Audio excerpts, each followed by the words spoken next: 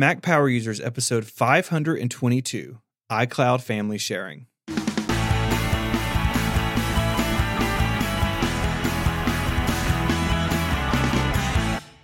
Hello and welcome back to Mac Power Users. My name is Stephen Hackett, and I am joined as always by my friend and yours, Mr. David Sparks.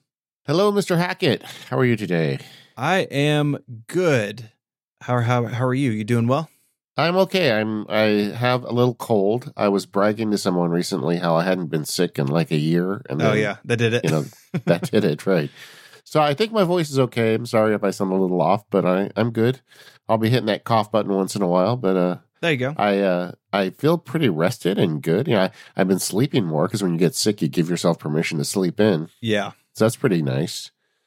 But I want to talk about the Mac and family sharing, man. Yeah, we've got a lot of iCloud stuff to talk about. But first, we have a situation that we need to address. A situation? Yeah, a situation. Okay.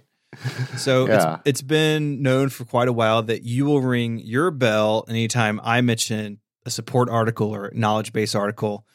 There are many of them this week. But it is unknown when I should ring my bell for something that you say. And we had asked the forum to help us out, some suggestions. Star Wars, which seems like I'm going to need a new bell. Yeah, that would be a good one. Automation of some sort. I'm thinking the word automation, like that's the trigger. Yeah, I could see that. File management on the iPad. No, please no, not that one. And my suggestion was anytime you mention California.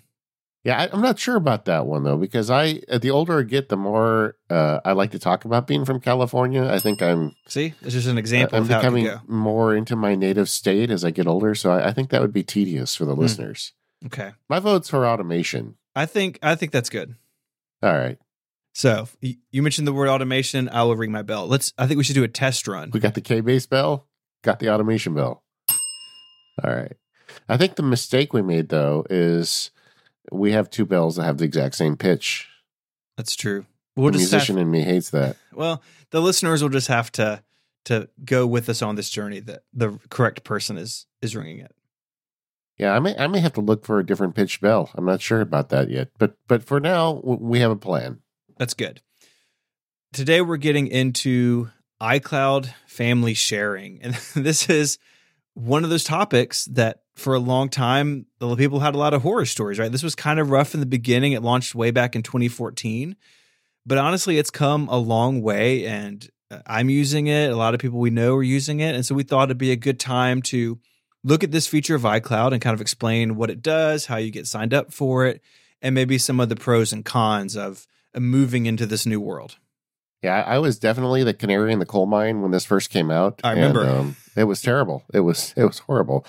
I wrote some posts about all the trouble I had, and I think Dr. Drang said if Sparky is unhappy, then it must really be bad or something like that. Yeah. Eventually, Apple contacted me, and they took a look at our log, and they kind of helped us sort some things out. But yeah, it was rough at the beginning, but this is something that we've really needed. I mean, we've got these iCloud accounts. It's become increasingly a part of our world. Mm-hmm. And for those of us with families, there's a lot of good to be had with a family iCloud account. I gave it such a bad rap at the beginning. We kind of stayed away from it on the show for a while, but then it's much better, and it's something I could absolutely recommend now. We've been using it happily for years, and I know you have too. Yeah, we signed up maybe 2.5 years ago, 3 years ago, and it was pretty seamless, and we're going to walk through that process. But before we get into iCloud family sharing and what it can offer, I think it's important to talk about sort of the old way of sharing purchases, because that's really the heart of iCloud family sharing for most people, is that if I buy an app, my significant other can use it on their phone. And for a long time, you could do that in sort of a shady way. And my wife and I did this for years, where we shared an Apple ID just for purchases, and then we were signed into our devices with our own personal iCloud account. So we were not sharing contacts and calendars, but we were sharing purchases, because iOS and macOS allow you still to be signed into different accounts for iCloud and the App Store and the Music Store and all of that stuff. And they are still separate logins to this day. I think a lot of people did this. Again, it's a little sketchy. It's not quite the way it's supposed to work, but a lot of people did it. And a lot of people may still be in that world now. And there is a way forward from that into iCloud family sharing. And that's what my family did. Yeah, I question your term sketchy though, because I feel like that was kind of the only way to do it back then. This really started in the context of music because, this goes back to the iPod, really. When you had the iTunes account on your Mac, and if you bought an album, if you went to the store and bought a physical album, of course everybody in your family would be able to use it. I don't think they ever intended for you to have to buy 4 copies of the album. Or maybe they did. I don't know if they did. That wasn't very fair. So we all did that, and that we're going to call that the legacy account throughout the show today. Yeah. And that still has, in some respects, a dark cloud over this whole system. And it continues to be a thorn in my side, too. But it also kind of makes sense from where it grew. But eventually, Apple did try to put together these iCloud family sharing. And the people who were able to start with that have the best world right now, and they're able to, the ability to easily share and everybody have their own accounts. But they do still accommodate those sharing accounts. That's one of the reasons why I don't think it's that sketchy. I think they kind of understand that's what happens, and they've tried to build it into the system. Yeah, I just meant sketchy in the sense that it seems like that wasn't the initial desire. Like, I think to be more fair, I would have bought an app and my wife would have bought the app too, right? From a developer perspective, maybe it's a little weird because, as we'll talk about, iCloud family sharing developers can opt in or out of. So, I don't think it's like the worst thing in the world to do this. Again, we did it for a long time, and lots of people do. It's just now we have a better system, a system that is more designed to support this sort of sharing of purchases between family members. Yeah, and I also think that obviously the types of media that have been purchased through these IDs has changed over the years. From music to movies and video media, and then applications and books, and so because the objects you purchase have changed, the model doesn't always fit exactly as I think it was originally intended. It's really kind of a hairy mess, when you think about it too much. But we're going to try and make sense of it today and help you get your iCloud family account set up and figure out how to get the most out of it. This episode of the Mac Power Users is brought to you by our friends over 1Password. Head over to 1password.com/MPU in all caps to get 20% off your subscription. We've been talking a lot lately about 1Password for families. I'd also like to talk about 1Password for business. If you are in a workplace and you have other people that work with you, you need to get 1Password set up. It's terrible when you go into an office. I've seen this. I go to attorneys' offices. In fact, it happened fairly recently. I think I talked about on one of my podcasts how the attorney's secretary had their network password on a sticky pad attached to her monitor. So I walked out of the conference room and I knew their password for their network. That's not good. You need to set that up in your office, and you can take care of that with a 1Password for business account. It gives you, just like family sharing, it gives you the ability to have shared vaults that you can have, limited data for the employees that need it. They even have a really cool reporting feature now, so you can see who's using it. And not to be creepy, but you want to make sure the employees that are signed up for this stuff are using the 1Password account stuff, and they're not just writing passwords on sticky notes, because that is really bad. There's a whole bunch more you can do with 1Password for business, and it's a great solution for protecting your passwords, but at the same time having safe and secure security throughout your system. Now, to learn more, head over to 1password.com, and they've got a whole section there on 1Password for business. It talks through all the various features you get when you sign up for that business account. They start as low as $7.99. They've got a free 30-day trial. You can see everything you need. You've got dedicated business support. You can secure your team within minutes. They've got it all there. They're trusted by over 50,000 businesses. Head over to 1password.com/MPU in all caps to sign up. Let them know you heard about it here at the Mac Power Users, and start protecting your business today with 1Password. We thank 1Password for their support of the Mac Power Users for all these years and protecting Stephen and my passwords at the same time. So I thought we could start today by walking through some of the features of iCloud family sharing. It is a umbrella term, just like iCloud itself is. Our iCloud is a bunch of individual related features. Family sharing is as well. I thought it'd be a good place to start because we could talk about what Apple offers its customers who sign up for this. Because once you understand what it can do, it may seem either more or less attractive. And I'll say off the top, there are going to be a whole bunch of support articles in the show notes. And this is a criticism I have the way Apple's site is set up. There's not like one really clear place to read about all of this stuff. There's the marketing page, but then there's also like a whole bunch of support documents that address different parts of the system. And so we've done our best to find the corresponding pages for the sections that we're talking about. So there's a lot of stuff there, but it kind of follows with our conversation. Yeah, it seems like with a lot of Apple stuff that they have level 1 explanation on the marketing page and they have level 10 explanation on the K-base. Yeah. And there's no level 5. And that's one of the reasons the Mac Power Users exist, frankly, is to try and figure out a little bit deeper without necessarily going into how do we hack this with the terminal. Right. Also, you rang the bell when you said K-base, so now we're like inside out from... I know, man. I know. So a couple of basics here. Family sharing is limited to 6 people. And if you've got more than 6 people, I think the official answer is you got to split into 2 families. Like I haven't found a good solution for adding more than 6.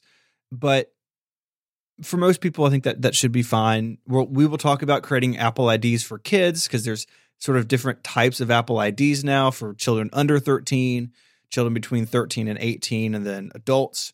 All of the ages we're going to talk about are U.S. specific. Other countries' laws may dictate that the age of 13 here is the age of 12 somewhere else. So we're kind of speaking in sort of the U.S. terms as far as the ages. Yeah. One of the most basic features, I think the easiest to understand, is shared storage. So everyone gets that very minuscule 5 gigabytes with your iCloud account. We've complained about that. Everyone has. It's a real bummer. So in that world, a lot of people are buying additional iCloud storage. And with family sharing, you can combine that. So instead of me paying 99 cents a month for my 50 gigs and my wife spending 99 cents for hers, then if that covers everything we need to do, we can just pay it once and then we share that storage. That does not mean that I see everything that she puts into iCloud. It's still our own data, right? It doesn't share everything. It just takes data out of that pool of data. I think about it in the same way as maybe a family cell phone service. Hey, you have 10 gigabytes across all of your devices a month. Sort of the same thing. You just have this bucket of bits and you can put your things into it and pull your things out of it independent of anybody else. Yeah, agreed. And I just, we can just insert the discussion we've had a million times about having to pay for that initial tier. Yeah. Just put it in right here. It's with the family plans, 50 gigs for 99 cents a month. I really wish that was you just got 50 gigs and you didn't pay until you got to 200. But we're not going to bang on about that, but that's a discussion. Yeah. There is also, I think, a lot of space between 200 and 2 terabyte. Yeah, and it seems like they could do something about that because I think for a lot of people, this comes down to photo storage, and 200 gigabyte is probably not enough, but 2 terabyte is way too much. Right. And the way the pricing is, there's a gap too. The 200 gigabytes is $2.99 a month. The 2 terabytes is what I pay for is $10 a month. Why isn't there a terabyte for $5 or $6? Like it's just right there in the middle. And I'm sure they have lots of data about the amounts that people sign up for. But for like my family, my wife and I, and then we have our oldest son has an Apple ID and the kid's iPad is signed in with his. We're using about 490 gigs worth of stuff. And that means that I'm paying for 2 terabytes, even though I don't need that. So I find that a little frustrating because I'd love to pay half what I pay and still have lots of additional space. Any system, people will fall sort of in the in-betweens. But that's a big jump from 200 to 2 terabytes. Yeah, and I have a problem at the opposite end because I have 2 children that have fairly recent iPhones that take big pictures and video, and they both are very active in school with video production and whatnot. So they're constantly shooting 4K and photos. And we are not at 2 terabytes yet, but I can see us getting closer to it. And I'm going to wonder what's going to happen when I get over 2 terabytes. I mean, I would like to see, I don't want to break it up and have the kids have their own accounts. I would like to be able to pay even just a little bit more to get 3 terabytes or something like that. So sure. There's definitely room in this pricing tier to, deal with people that need more data, people that are more in the middle. And if I had a magic wand, that would be something I would fix. That would almost be the thing I would fix at Apple right now. If I had one thing to fix, it wouldn't be the iPad file system. It would be the, that free tier getting bigger and just making it more friendly to consumers in terms of what storage they get. Yeah, I mean, I think a lot of people who are just on individual plans, they're just shooting pictures with one device. The 50 gigs may be enough, but it gets expensive quickly. And again, you may be paying for a lot more than you actually need, which is a bummer. I will give Apple credit. All the reporting around this, if you look in system preferences on the Mac or settings on iOS, you can really see like how much each person is using in your storage, how it's broken down. Like all that's really good. Like you can make informed decisions, but to your point, there should just be more options when it's time to change. And also, to be fair, Apple is really good about value pricing this on a family plan, that you get a good deal with this stuff. Many of the things we're going to talk about today, you can buy individually, and upping it to a family plan is often very little or no extra money to have it shared with the whole family. There's a lot of incentive to put your family into a family plan. Yeah, so let's keep rolling through the features of this. Sort of the second biggest one in my mind is shared purchases. Maybe actually more important to some people than the storage. And what this means is that books, media, so TV shows, movies, and apps purchased by one family member can be accessed by all the other family members. So if I go out and I purchase Carrot Weather, which we spoke about a couple episodes ago, it's $4.99 or whatever it is, then my wife can go into the App Store and download it on her phone without repaying the $4.99. And it's really, I think it's actually really nicely integrated with the App Store. You can go to the Purchase tab in the App Store or TV or Apple Books, whatever App Store you're in, and select the family member whose collection you want to browse, and then just download or play the content that you choose. If you try to download something, just directly it'll say, hey, this has already been purchased by another family member. Do you want to download it?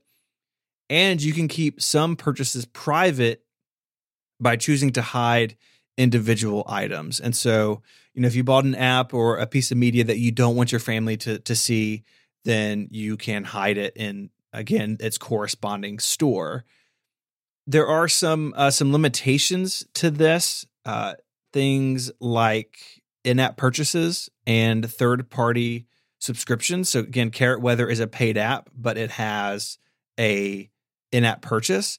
Those are not shared. So if I want Carrot Weather Premium and my wife does too, we're each paying that subscription.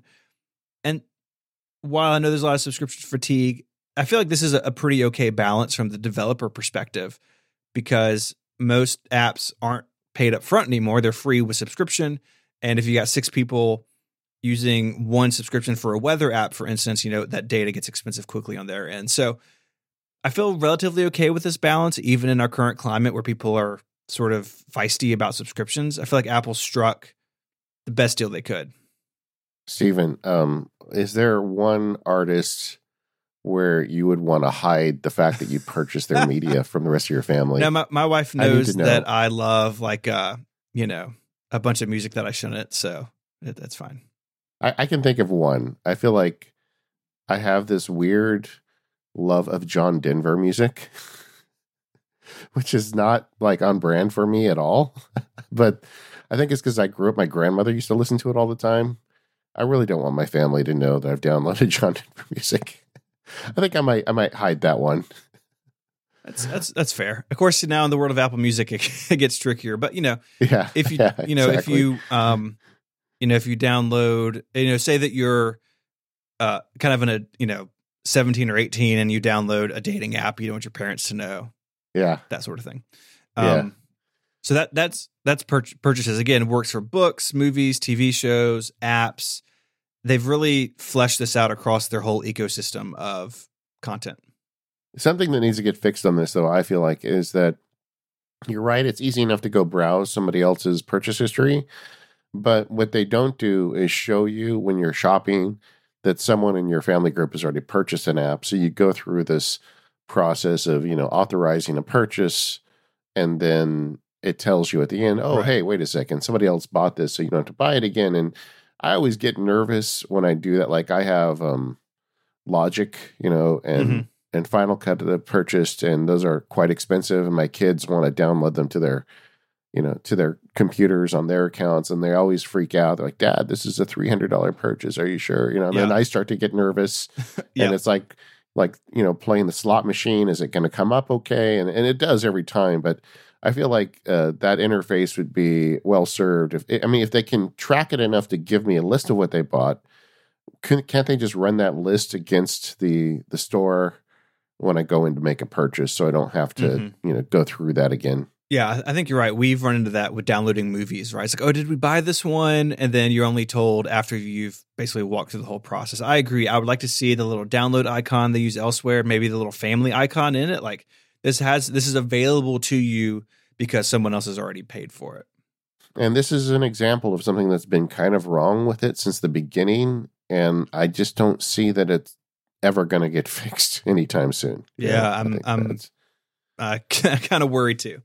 Yeah, but you can share this media, which is great, and I'm with you. I think the balance between in-app purchases and apps is okay. It's going to become more. You're going to feel it more going into the future because more and more apps are going to be subscription based. But what are you going to do? Mm-hmm.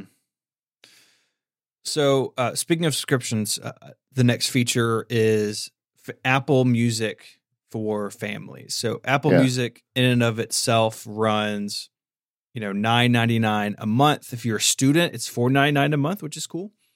And if you have family sharing set up, you can enable Apple Music for families. It's $14.99 a month, again, up to 6 people. Everyone has their own libraries, so anything you add from Apple Music into your library is just added under your Apple ID. And it's, all completely separate. So my wife can have her library, I can have mine, and there's really no intermixing that. So $14.99 a month for, 2 people. We both like Apple Music. We would both probably pay for it. So having it combined was a great feature for us. And it's this is basically why I signed up for family sharing, is when I felt like it was stable. And then this was sort of announced. It's like, okay, this is something that, we want to do. And it all feeds into itself because if you have a HomePod, the Apple Music account, you can just shout out music and it starts playing. Right.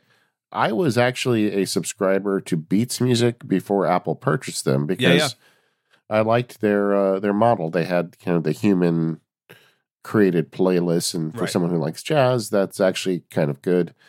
And when Apple bought them, I was pleased, but the $15, this just varies for everyone. Katie and I used to always argue about this because she didn't, she had a very small music library. But for me, this $14.99 has been a very good investment. Everybody in my family loves music. We all are constantly listening to new music and sharing it with each other. And we listen to a lot of different genres of music. And just recently, I was kind of cataloging my backups, and I got the drives that had my old iTunes library on it. Mm-hmm. And I marveled that, I had spent all that time ripping those discs over the years. And these days, when a new Mac comes in the house or when I'm setting something up, I don't use any of that music anymore. I just download it again as part of my Apple Music account. I mean, I've got all that stored music I saved, but I don't actually use it under Fire anymore because everything in there was in Apple Music plus so much more. And that's one thing I think Apple did a really good job with. And I know people like Spotify and other ones as well, and I'm not going to take that away from you. Some of those are great, but I think Apple has made a very compelling case for their music service. And at $15 a month for your whole family, I think they were the first to show up with that price. I think everybody's followed at this point. Mm-hmm. But that's a pretty good deal. $15 a month for all the music in the world, basically. Right. Yeah, Spotify is exactly the same deal. $14.99 a month for 6 accounts. So they are comparable to their competition, and I think that it is. I think Apple Music is sort of a tangent. It's sort of like low key one of the best Apple services they have. Like, it has been rock solid for a really long time. The library is incredible. If you like the playlist and the curation, that's all really good. It's just solid all the way around. And I was very hesitant to move to music streaming. I was kind of like Katie. I was like, I don't explore any music a bunch, but I made the changeover years ago, and I've explored more music because of it. And I've really enjoyed having all of my music available to me on all my devices. That is a really good feature for me. I woke up like a couple weeks ago with a Chuck Mangione song in my head. And you don't even probably know who Chuck Mangione is. Sorry. An artist Googling. With the flugelhorn. But anyway, a song I hadn't heard since like 1980 something. And for whatever reason, you wake up and you hear the song. I'm like, wow, that was a great song. And then, like, in a few seconds, I had it playing in my HomePod. And that's cool. It is really amazing. I'm just smiling now thinking about it. So, yeah, good job, Apple. If you guys like music and you've got a family account, that $15 is a very easy spend. Mm-hmm. What I would recommend if you're going to do it, though, is spend some time learning the tools. The binary heart system now, you can still rate it. It's kind of hard to find, but you can still do some very granular stuff. But if you want to get into Apple Music, kind of go with the current, and that's kind of the either like it or you don't like it, and just kind of go with their algorithm for a while, and it does a pretty good job of servicing new music for you. They call it the A-list, and they have like one for jazz. They have whatever type of music you like, and if you just go into those, I always find something new and interesting in those lists that with artists that I've never heard of before. And after having done this for years, it's remarkable to me how many new artists I've discovered through that. Yeah, it's fantastic, and it does such a good job of understanding what you like, and again, using the heart system, what you've added to your library to surface stuff that maybe you've never heard, but that you will probably like. Like, I've expanded my horizons because of it, which is pretty cool. So moving on to some other Apple services, Apple Arcade, Apple News Plus, Apple TV Plus, they all get pulled into family sharing, and currently all at the same price. So if you sign up for Apple Arcade, which is $4.99 a month, Apple News Plus, which I'm not sure how many people are doing, $9.99 a month, Apple TV Plus, $4.99 a month, but currently free. If you've purchased an Apple device, you get it free for a year. Though, if you pay for those services, everyone in your family group automatically gets them. There's not an additional cost like there is to Apple Music. If I pay for Apple Arcade, my family group gets it just automatically, which I think is really cool. The same thing goes for Apple TV channels. Like, if you buy HBO through the TV app, everyone gets access to that. Pricing varies on those things. I have not used any of that, but if you are into that, then this automatically gets kind of swept up into your family sharing automatically. Yeah. And this is what I was talking about earlier. Like, you get all this for free. Everybody in the family gets it. Whereas opposed if, you had individual accounts, you'd be paying for Apple Arcade for every person. Yep. So it makes it really hard not to set up a family sharing account if you want to take advantage of any of these services. Now, how many of those are you in on at this point? Are you, let me guess, Apple Arcade, no? No. Apple News Plus, no? No. Apple TV Plus, free because you bought something? Yep. So they're not making much money off of you. Well, I mean, I bought a Mac Pro, so they're fine. Yeah, there you go. That's true. What about you? The arcade, yes. I enjoy the arcade, and my kids do too. The Apple News, I could make a case for it, but I just don't have enough time to keep up with all those publications. And the Apple TV Plus I have because I bought an iPhone, but I don't watch it very much. I don't know where I'm going to be on Apple TV Plus when I have to start paying for it. Yeah, there are a couple of shows that I really enjoyed, but I will probably pay for it to check those shows out and then drop it and then kind of come on and off it like other people do with Netflix and Hulu. Apple TV Plus will probably land there for me because I don't think they're going to extend the trial to a second year, no matter how many Mac Pros I buy. Yeah, agreed. The arcade, I feel like, is the best deal. I think so too.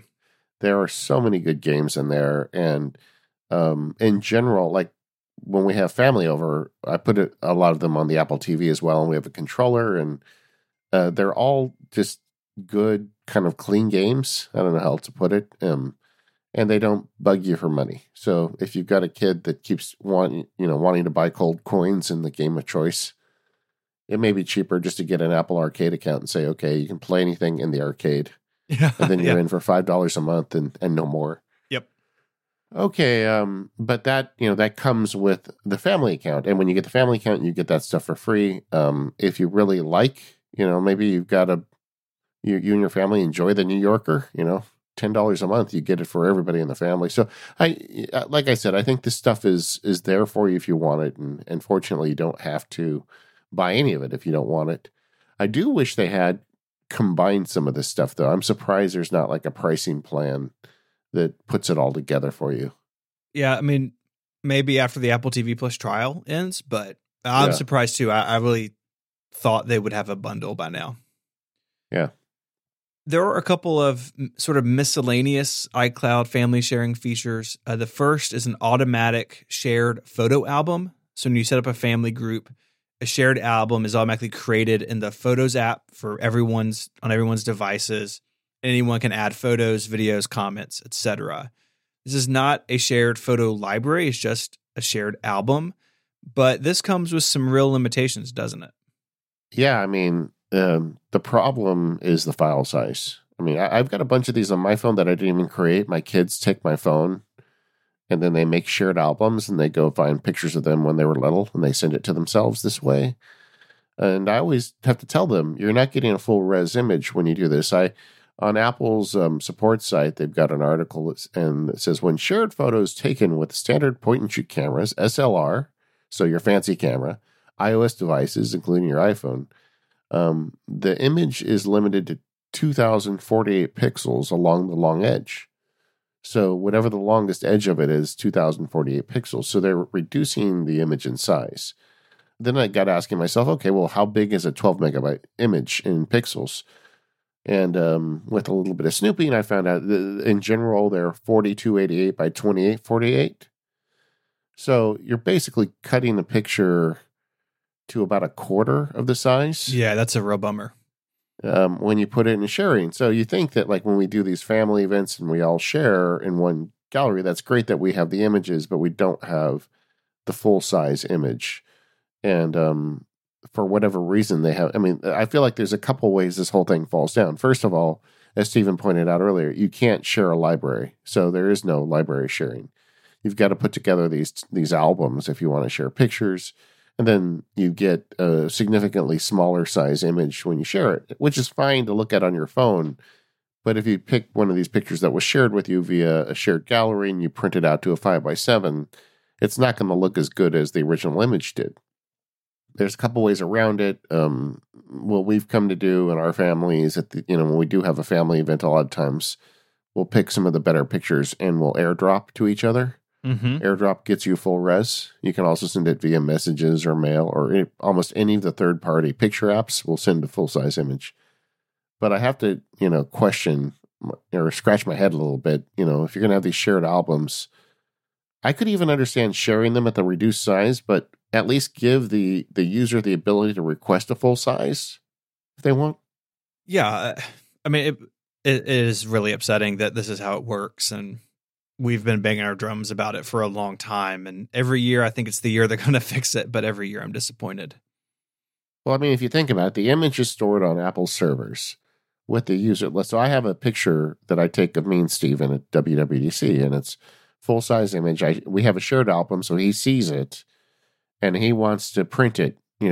Maybe you want to make it really big and put it on your mantelpiece. Picture of me, I do. Mm-hmm. But you've got this minimal size. But why wouldn't there be a user interface element where you could say, okay, this is what I'm going to print. Go ahead and give me the full size on this one. Then it could tap into my iCloud storage and give it to you because it has it. It's already shared it to make the shared album. I mean, it seems to me like there's a solution that doesn't kill their servers. I mean, the flip side would be say just make everything full size. But, quite often the smaller size is good enough. But I don't know. I feel like there's a way to do this without crushing their storage. Mm-hmm. Same. Yeah. But both of that, that's kind of the micro problem. The macro problem is we just can't share libraries. So my wife and I have these weird libraries that are like two ships passing in the night. We've got a bunch of pictures we took when we went to the same thing, but we don't have the same pictures unless we took the time to make a shared album with the reduced size images. And we've got years of our life now that way. And yeah, I think a lot of people do. I would really like to see that problem get solved. A couple other miscellaneous features. There's screen time data can be shared between family members. We're going to talk more about that in a few minutes, so we'll come back to that. But another one is the Find My service, which is the new version that merged Find My Friends and Find My iPhone. So you now get basically a couple of tabs in the app. You get people and then devices, which I really like that they're blended. So I can see, like, if my wife thinks she left her phone at the restaurant, I can just look at Find My on my phone. I don't have to like log in to Find My iPhone as her. That dance you used to have to do. Yep. Now has been resolved, which is super convenient. Yeah, as parents, we've all had to do that with the old app where our kids couldn't find something. So we had to log in as them into the Find My app. And it was a complete pain in the neck. They've made this a lot better. I have bemoaned the loss of the widget on the Mac, but they do have an app. And every time this comes up, I mention it again. But if you have this service turned on, I think it's a really good idea to have it turned on. And go ahead and feel free to use the notifications and some of the automation stuff they put in there. Like, I did it. I did. But like, for instance, you can have it like when your spouse is leaving work, have it give you a notification so you can have dinner on the table. That's one of the things I do on the nights I cook dinner. But it's really, really convenient. And I always just made it a condition with my kids. I pay the phone bill and it's like, I just get to see where you are. That's all there is to it. And my kids, one's in college and they still don't really push back on it at all because I don't use it like a creep. But if I ever do need to see where they are, I can see where they are. And it's very convenient. Yeah, it's really convenient. And now with iOS 13, they are alerted if you set notification about their location, which I think is a good privacy trade-off, even within a family. Yeah. You also get a family calendar, family reminders list. So all can be opted out of. The shared reminders list, I think, is useful. Like, I don't use reminders as my go-to task manager, but my wife and I have now several shared lists between us for like groceries or home projects, because it syncs and it's on our phones and it works so well with Siri. It's a good app for the way that we want to use it. Yeah, man, it's so hard with a shared calendar if your family doesn't get it, and they start putting a bunch of events on there that are not shared family events. It's taken years of my life, David. Years of my life to get that right in my household. It's still a battle, man. It's still a battle. Well, you're a crazy person when it comes to your calendars. So yeah, I am. Of course, all purchases are made on a central debit or credit card, and there's some protection around that, which we'll talk about in a minute with kids. But it makes it nice, right? We've all had the experience where someone's debit card gets replaced, and you're like, for like a month, you figure out whose debit card was used for what. This is one less thing you have to worry about. Family sharing is just on one central card, so the billing is all in one place. You can see it all in one statement. This episode of Mac Power Users is brought to you by the Omni Group. Today I want to talk about OmniFocus for the web. Of course, a bunch of us are using iPhones and iPads, but a lot of people are stuck using that PC at work. And if you rely on OmniFocus for your tasks, then there's that disconnect there, right? That your tasks are sort of isolated on your iOS devices. The Omni Group has solved this with OmniFocus for the web. And my favorite thing about this is that it's actually really full featured. It looks awesome, like as you would expect anything from the Omni Group to look, but the features that they've brought to the web cover everyone's needs. So of course you have inbox and projects, but you get your tags and your notes. You get the flagged perspective, which I know is so important to how so many people work. You get your forecast, which I absolutely love, view options, and of course it all syncs securely with the Omni Group's wonderful back end.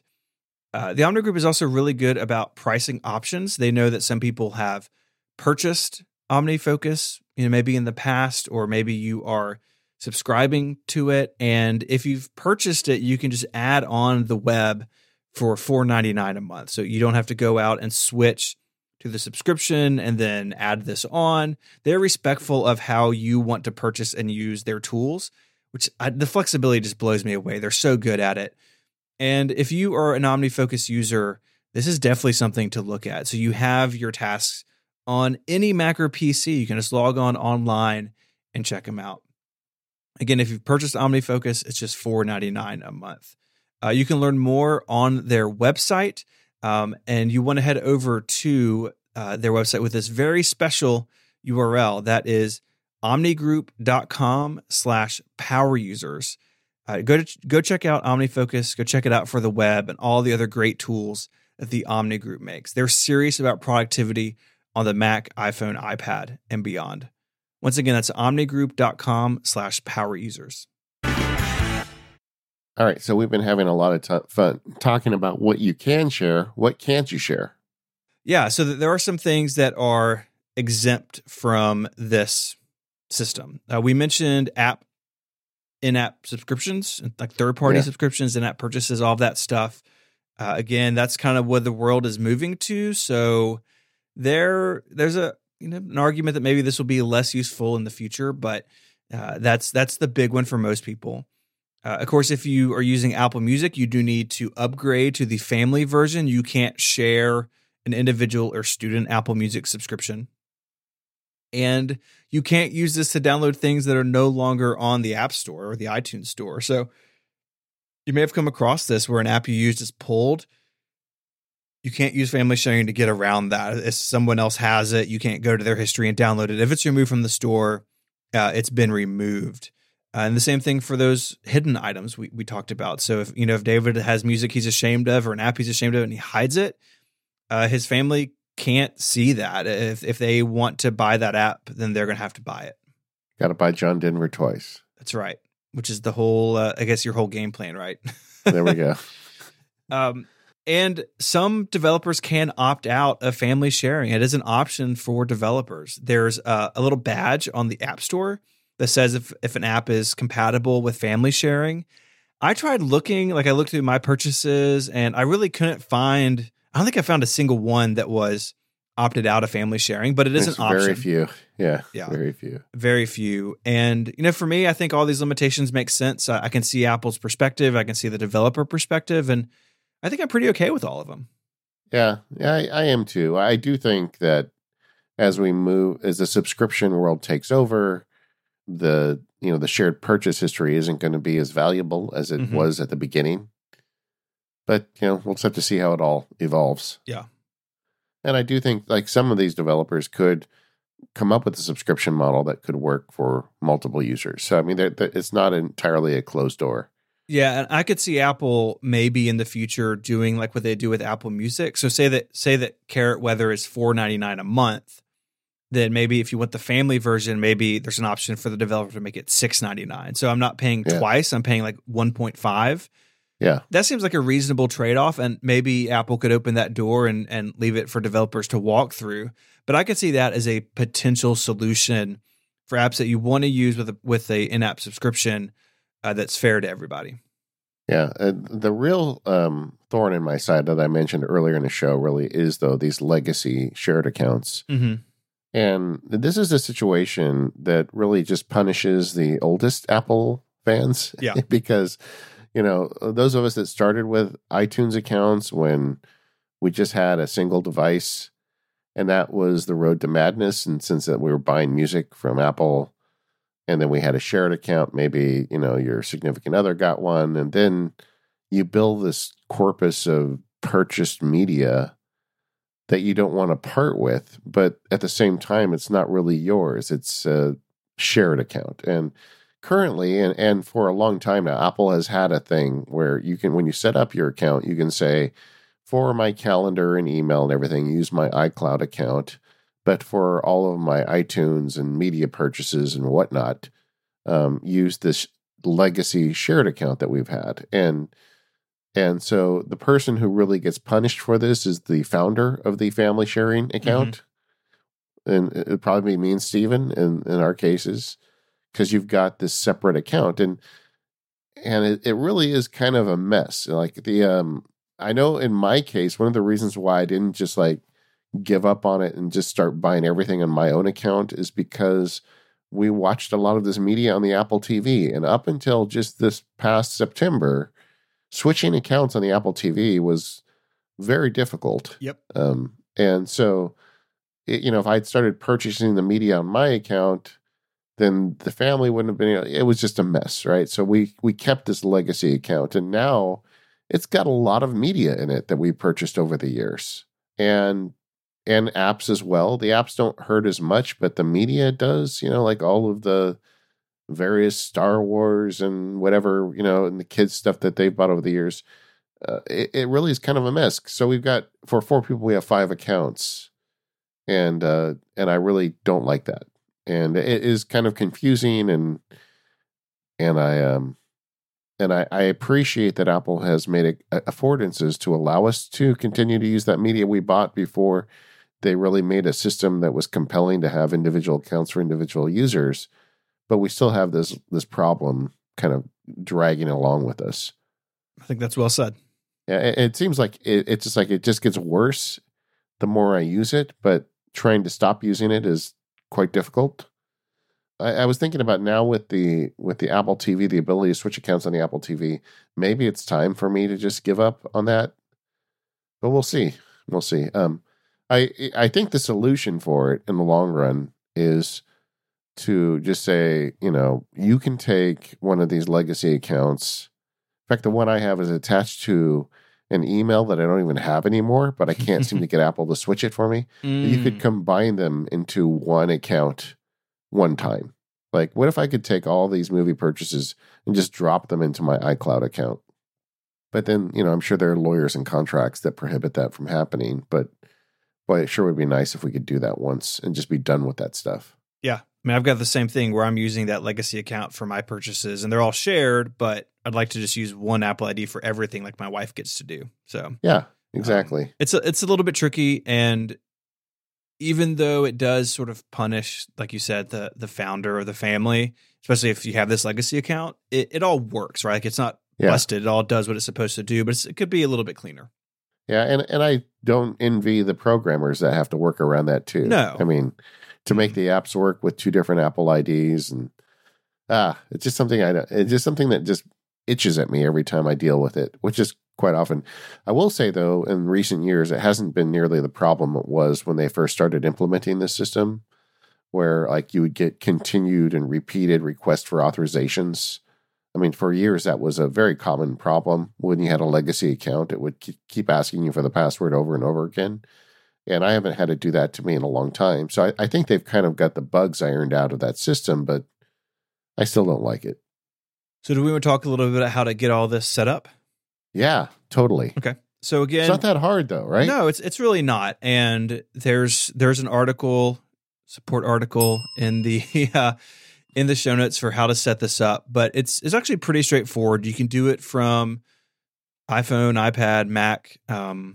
You can only be in one family at a time, so just keep that in mind. You can't be with your spouse and kids and be in someone else's. Like if you want a parent in there, you've got to bring them into yours. And really critically, it's really designed for everyone to have their own Apple ID. And we'll talk about kids' IDs in a second, but it's really important that if you do this, you move into a world where everyone has their own. I've got friends who maybe they share an Apple ID just for everything, right? Sync and messages and everything. And that's not how this is designed. It's really designed for separate Apple IDs that kind of get tied together through this system. And so you need to make sure. Can I interrupt there for 1 second, though? 2 points. First of all, when you start to describe why you would need 2 separate sets of families, I started to get really nervous for a minute, but you got out of that well. Thank you. But the other thing is the point you make, and we get the emails all the time. I'm sure we'll get some emails after the show publishes and forum posts. A lot of times folks will write and say, you know what, my wife and I or my husband and I just share one ID and we've done it for years and it's no problem. So, we don't need any of this fancy stuff. How do you respond to that?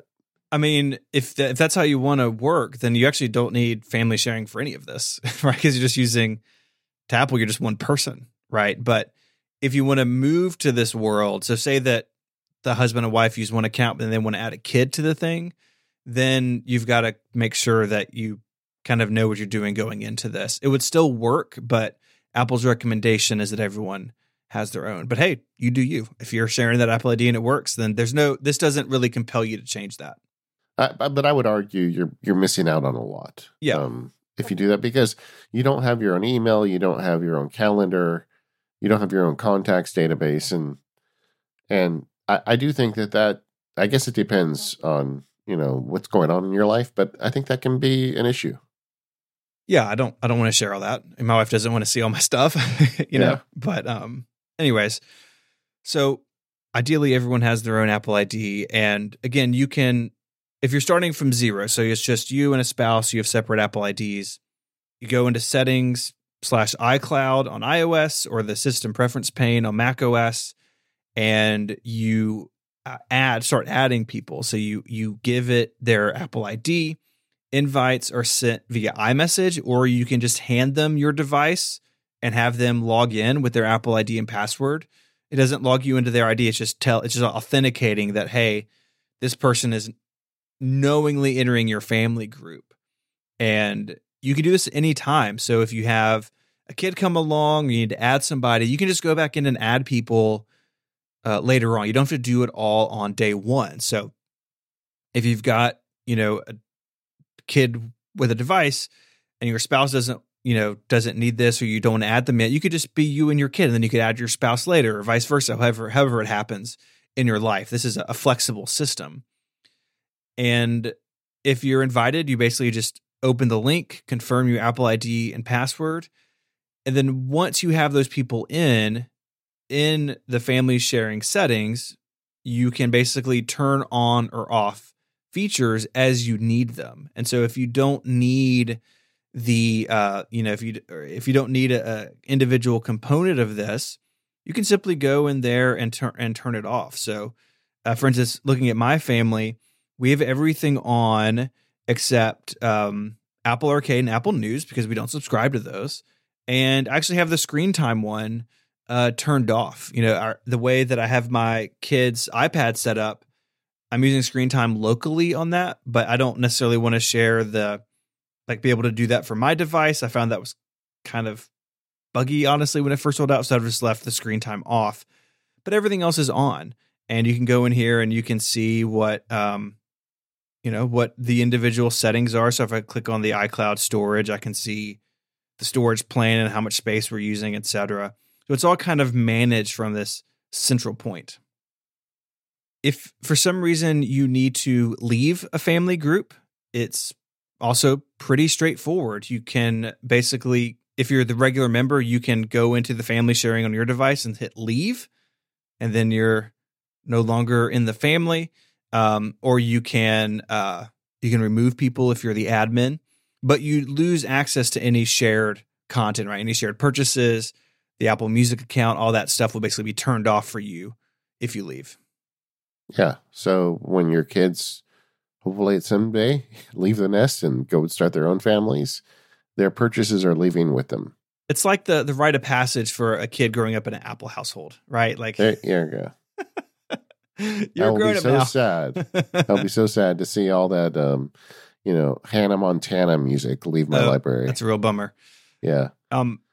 There are a couple of just things to be aware of. So the first is, if your Apple ID is the one being used to share purchases and you don't want to be in the family anymore, then basically you basically turn off the whole family account all at once, and all the ties between the people are dissolved.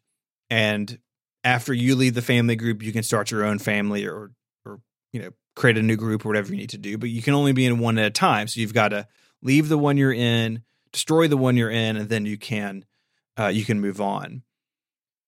And kids with Apple IDs, if they're under 13, Apple doesn't allow you to remove a child of that age. And so if you add a child that young to the family sharing group, they're there to stay until they're 13.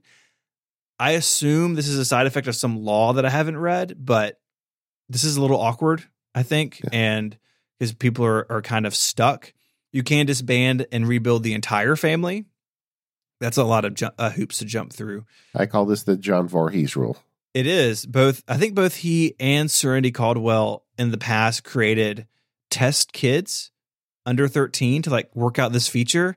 And now they're stuck with them in their family sharing for 13 account. years. Which is incredible. Yeah. Or they could nuke their entire family sharing account and start over again. But that's not necessarily what you want to do. No, I mean, that's a bunch of work. And so really the joining and leaving and the setting up, it's all really straightforward. I think the UI is a little bit better on iOS. In Catalina, they did a lot to this system preference pane. But I think it's a little bit easier to manage this, on an iPhone or iPad. When I set it up, I did it on my iPad and it went really smoothly. And the way I did it, I just did it with my wife one night. The kids went to bed and I said, hey, come sit with me in my office. We're going to do all of this, while everyone's here. And it really walks you through the process. It holds your hand through it in a way that makes it pretty simple. In the past, as horror stories, a lot of them were around this, where it wasn't clear what you were doing. The language is confusing in places, but they've really done a good job at making it really clear what you're doing by tapping these buttons. Yep, agreed.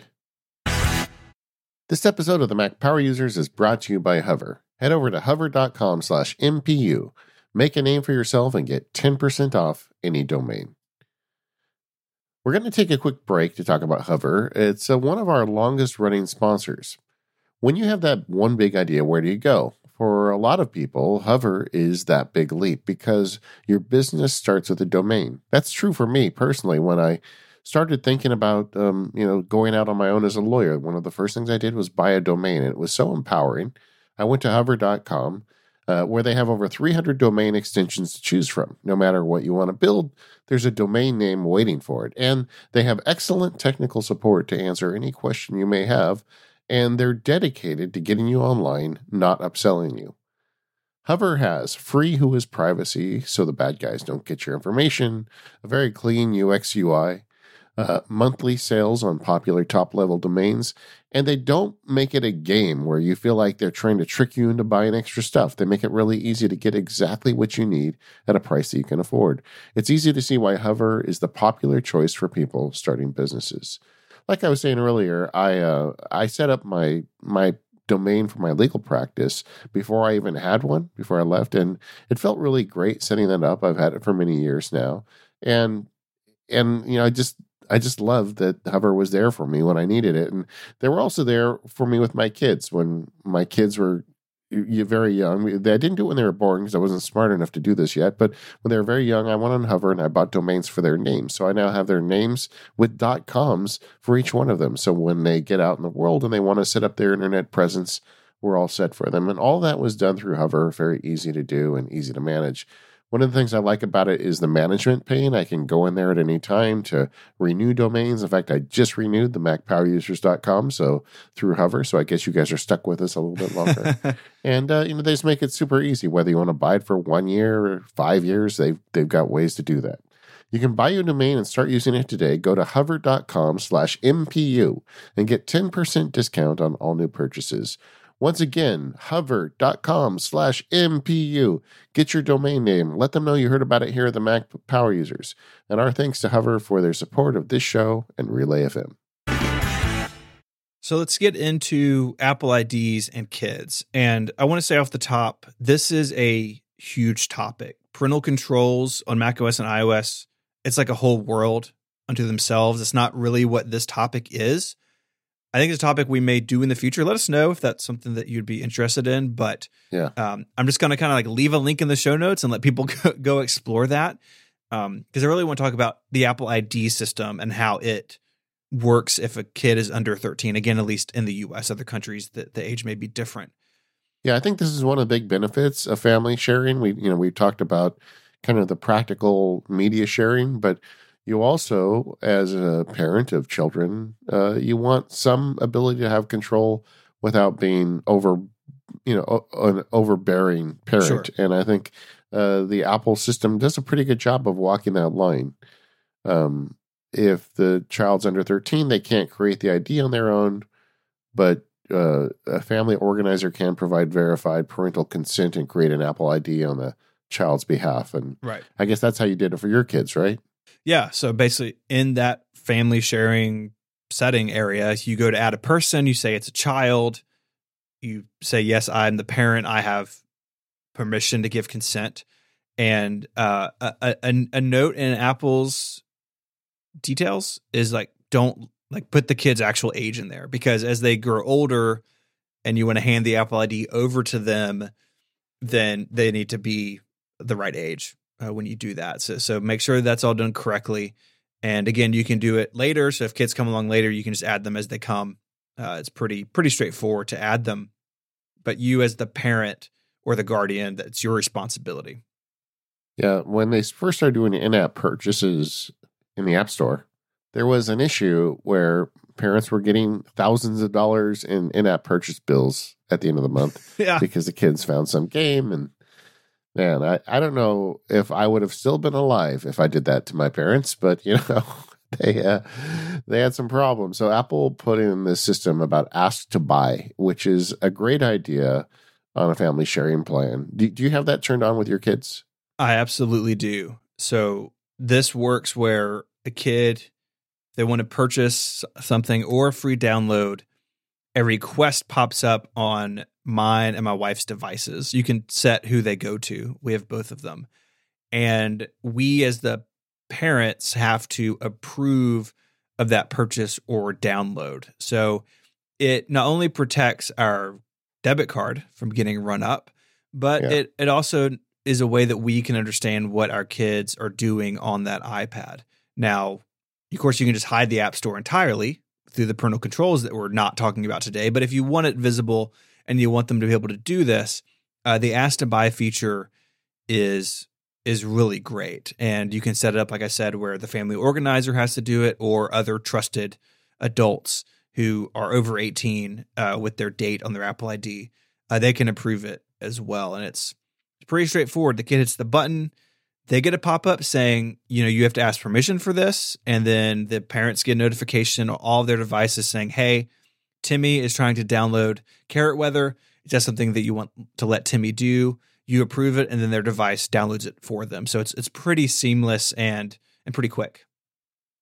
Yeah, I'm just imagining like Stephen Hackett's parents, if time were shifted, where all parents are worried about, their kids want to get access to, so many coins on this game, where little Steven just wants access to all radar data in Carrot Weather. That's right. I want the most expensive Carrot Weather. Still have to ask. Yep. And I think this is great. It is an excellent feature. And it has some of the other kind of family sharing stuff built in. So if they ask to download a previous purchase again, installs an update, that sort of thing, it all just happens. And if you decline the request or you miss the notification basically expires after 24 hours. So the child will have to make the request again. So you're not going to be incessantly bothered by your kid trying to download Carrot Weather. Yeah. And I don't use this personally anymore, but when I was using it, it worked flawless. We never had a situation where it didn't work. Occasionally I would have an upset child because I didn't respond fast enough. Mm-hmm. Yeah. Usually for us, it's the notification. And about 3 seconds later, a kid's like, hey, let me download this. I need it for school. Yeah. Yeah. Do they really though? Well, really need it for depends school? on what it is, but it's a good feature. And sort of the other part of this, and we talked about a second ago, is screen time, that you can review and manage screen time settings for devices signed in with a kid's Apple ID. You can share reports with everyone. This is the only thing in this, and maybe it's better now because I haven't tried it in iOS 13, but when I tried this about a year ago under iOS 12, the screen time sharing stuff seemed pretty busted. And so I haven't used it since. Maybe it's better now, but it's not something that they were using. Again, I'm using the parental controls and screen time just locally on that iPad. And if my kids had multiple devices, I'd probably turn to this so I could manage it centrally. But for me, I don't really need this, so it's off. But it can be a really nice feature to see how other people in your family group are using their devices over time. Yeah, and this is the newest feature and clearly the one that I think needs the most work. Something I could note, if your child just recently turned 18, as I've had happen, you no longer have access to their screen time. Yeah, again, you don't want to lie about your kid's age because these things are timed to these things. And I think, that's a great decision. What they want to do. I mean, I hadn't looked in long. I just realized that. Okay, well, I guess. Oh, yeah. I guess I don't need to know now. Yeah, or she just threw her phone in the river. One of the two things. Yeah. Open Find My, see what the phone is. Yeah. So that's sort of the Apple ID and kid thing. And again, in the old system, there really wasn't a great way if you wanted your kid to have their own Apple ID. You had to set the age to be higher than 13, or you had to go through all these hoops. And now it really incentivizes people to use family sharing because it's all built in and supported. Yeah. There's a lot to love about it. There's still a few things we want to change, though. There is. We will get to that after this break. This episode of Mac Power Users is brought to you by Health IQ. At some point over the last couple of years, you've probably created or maintained a healthy habit. Things like getting enough sleep, working out on a regular basis, trying to eat the right foods, trying to stop eating the wrong foods, which are different things that are not equally difficult. If you want to live that healthy lifestyle, you could be rewarded for your hard work with more affordable rates on your life insurance. You save up to like 41%, which is a whole bunch of money. Just take the Health IQ quiz, and they walk you through the entire process of applying. Their policy is underwritten by one of their top insurance partners, and there will always be a real person at the other end of the phone who you can talk to, you can ask questions of when making these decisions. The savings are exclusive to Health IQ. You won't find them anywhere else, but you have to qualify to get that special rate. For me, this has been all about diet and exercise, trying to get some things in my health sort of back on track. And when you do that, you think about your health a lot. And for me, it's something that is just on the forefront of my mind every day now. And with Health IQ, you can be rewarded for that sort of thing. So to qualify, go to healthiq.com/MPU to take the proprietary Health IQ quiz. Depending on your score, as well as other qualifying factors, you can save up to 41% on your life insurance premiums compared to other providers. Again, that's healthiq.com/MPU to let them know that we sent you and to start the process with the Health IQ quiz. There's no commitment, and you'll learn a lot more about potential opportunities to be rewarded for your commitment to living healthy. Once again, that's healthiq.com/MPU. Our thanks to Health IQ for their support of the Mac Power Users and all of Relay FM. I feel like I have some guilt about family sharing because I still hear from listeners who tell me, oh yeah, I haven't used that ever since you wrote about how terrible it was. And that was that was a long time ago. It was like over 5 years ago. And it really has come a long way. I feel like family sharing is something I could actively endorse right now. That doesn't mean it's perfect. And, I'd like to talk about some of the ways that we'd personally like to see Apple kind of improve on it. The biggest single one for me has to be shared photo libraries. You said it perfectly. You and your spouse have photo libraries that overlap in weird ways and that are like ships passing in the night. And the way I deal with this is if we're at a family event, like a kid's birthday party, and I take a bunch of pictures, then I just airdrop. Like I take all my pictures, airdrop them to Mary, pick up her phone, airdrop them, the one she took, back to me, but try not to like overlap where I'm airdropping the photo back to myself. It is a mess. And I don't know how you completely solve it in the UI. Like maybe your spouse's library shows up as like a top level item in Photos, and then you can go into it and then you see all there. Like there's got to be some way to do this, but Google Photos has solved this issue if you use their service. Other photo apps, when they were around, did this. Apple is late to the game, and it is just is a real point of frustration, like on a pretty regular basis for me. Yeah, well, I want to talk about that a little bit in terms of how do you solve it? Like, the flip side of the problem is, your wife and you don't share libraries, and sometimes that's for good reason. Sure. My wife will take a lot of pictures of merchandise that she may want to buy someday or something. I don't want to see that in my library. So if Apple called you up and said, Stephen, we listened to MPU, fix it for us, what would you want? I think I would do a couple of things. One, I would have my wife's photo library be a separate UI item in the Photos app. So if I launch Photos, I'm in my library and I have to choose to go into hers. So it could show up in that source list in the left-hand sidebar on the Mac or at the top level in iOS.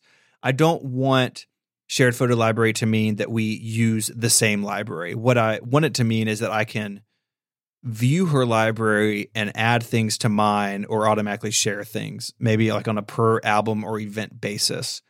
I don't want it to be one intermixed photo library for the same thing you said, right? Like I take a bunch of screenshots of OS 10 and she doesn't want them all in her photo library. And, if you're purchasing a gift and you take a picture of something, there's lots of things you could spoil by sharing a photo library. And so I would want it to be a separate entity that I could go into and I could pull items from either automatically or manually. I think one way I would like to see it done is, how you've got the little heart button. It's a very simple user interaction on the photos. You tap it, you favorite the photo, or you tap it to unfavorite. What if they just had the little iCloud family icon on that shows up on every photo? And you can just tap that, or maybe even put it on albums and photos, where anytime you tap that, it automatically puts it into a shared pool where everybody can access the full-size image. So you have to... So the default would be that it doesn't go into the shared album, which I think is probably the right default, but you can very easily add it to the shared album without any fancy jump. What I don't think we should have is logging into two different libraries or something. It needs to be something that's seamless. Yeah, I can see that too. And that I would imagine would be actually an easier place to get to from where we are today, right? Just build on the shared album already. And you've already got the image, like I said earlier, you've got the image stored in iCloud full size. So it's just like it's a 1 or a 0. Is this part of that family group or not? And then maybe in the library you've got that shared family album, but you can always add those pictures to different albums manually yourself if you want. I don't know. I feel like it's a solvable problem either way. And like you said, Google solved it. Apple needs to solve it. Every year we head up to San Jose, and I think maybe this will be the year we get family shared photo albums. I think, don't you guys have that as like a standing pick over on your podcast and what's going to happen this year? Yeah, our connected predictions. I feel like it comes up every year. Yeah. I think either way they do it, either my way of sharing the whole library somehow or your way of sharing albums, I think full-size images have to be at the heart of it. Honestly, if they just fixed shared albums and just made it full-size images, I wouldn't complain about this near as much because then I could just create shared albums for stuff.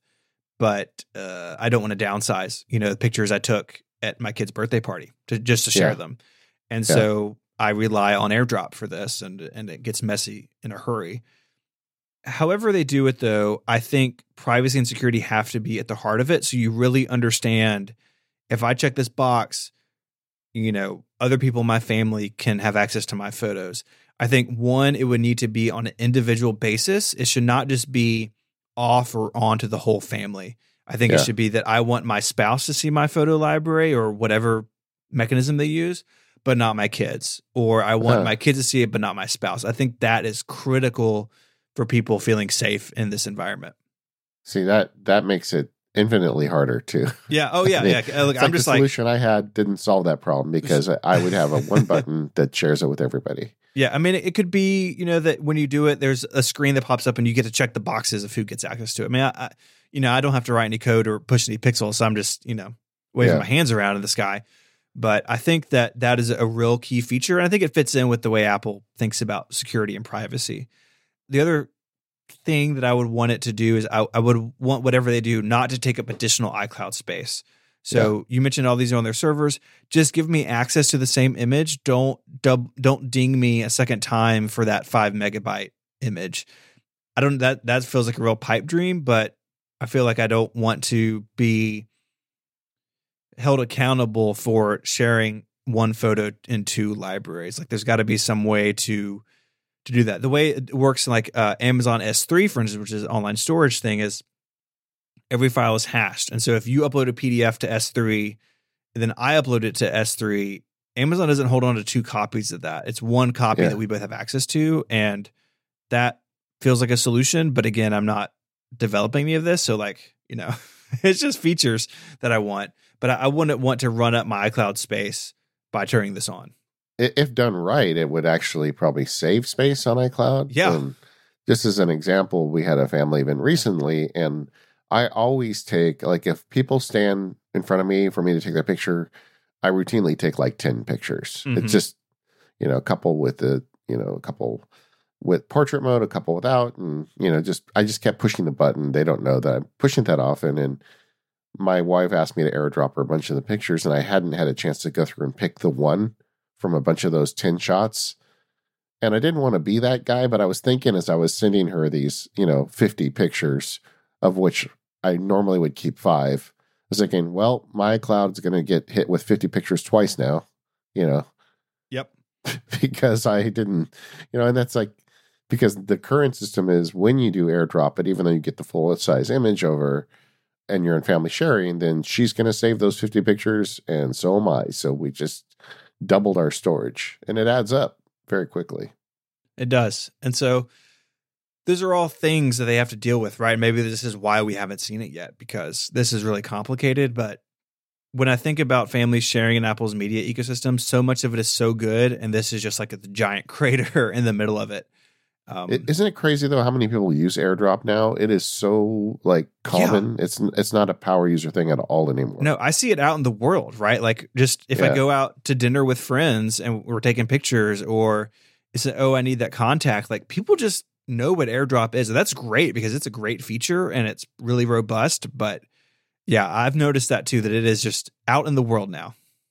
Yeah, my mother-in-law, we were at the event, and after we finished the event, my mother-in-law, who is not a young lady, she's telling me AirDrop. Come on, Sparky, give me the AirDrop. Yeah.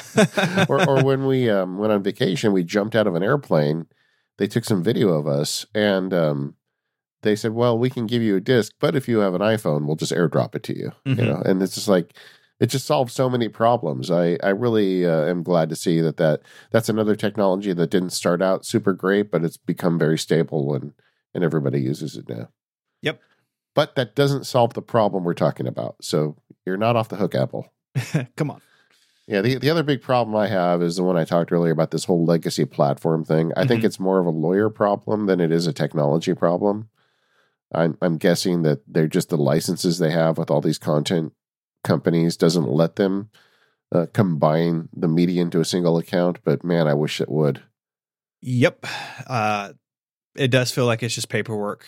They've done so much of the Apple ID system over the years. I feel like this is just a thing that, maybe they're bound to some sort of purchasing agreement they signed a billion years ago, but it's fine. You got to bet $1,000. 10 years from now, are you still going to have those two IDs, or are you going to have it to one? 10 years is a long time. Yeah, that's why I'm asking. I have faith that in 10 years they can fix it. So I'm betting one Pro Display stand that'll be fixed within a decade. I'm not sure, man. I'm not sure. It has been a long time. I don't know. I think I'm more likely just to give up and start over again within the next 10 years than them fixing it. We're 6 years into family sharing at this point. So yeah, 5.5. I guess one other thing I'd add to it is my kids are a little older. When we started talking about family sharing, my kids were in prime time for this stuff. But having, seeing them through their tweener and teen years, the family sharing was a really nice thing that we had. And once they got, the kinks worked out to it, now my kids are a little older.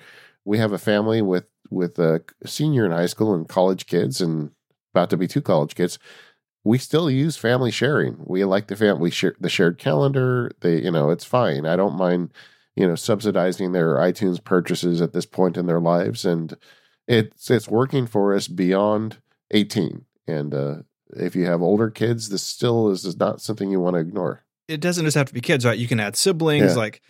I tried really hard to understand what Apple defines as a family, because Spotify and others have actually gotten heat in the past for like, everyone has to be at the same address, or you have to have this relationship or that relationship. And it may be buried in the support document somewhere. If it is, please let us know because we'll correct it.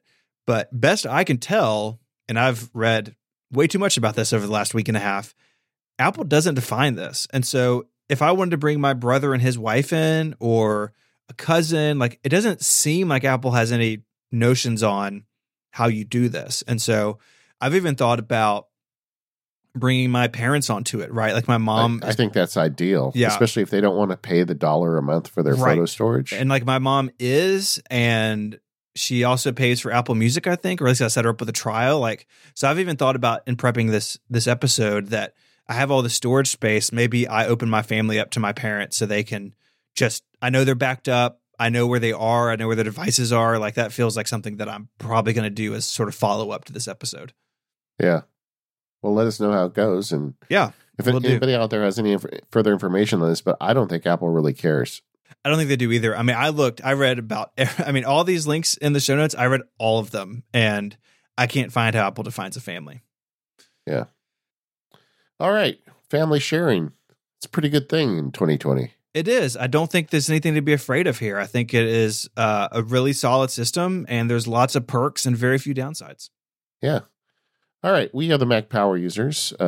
Thanks to our sponsors today, 1Password, Omni Group, Hover, and Health IQ.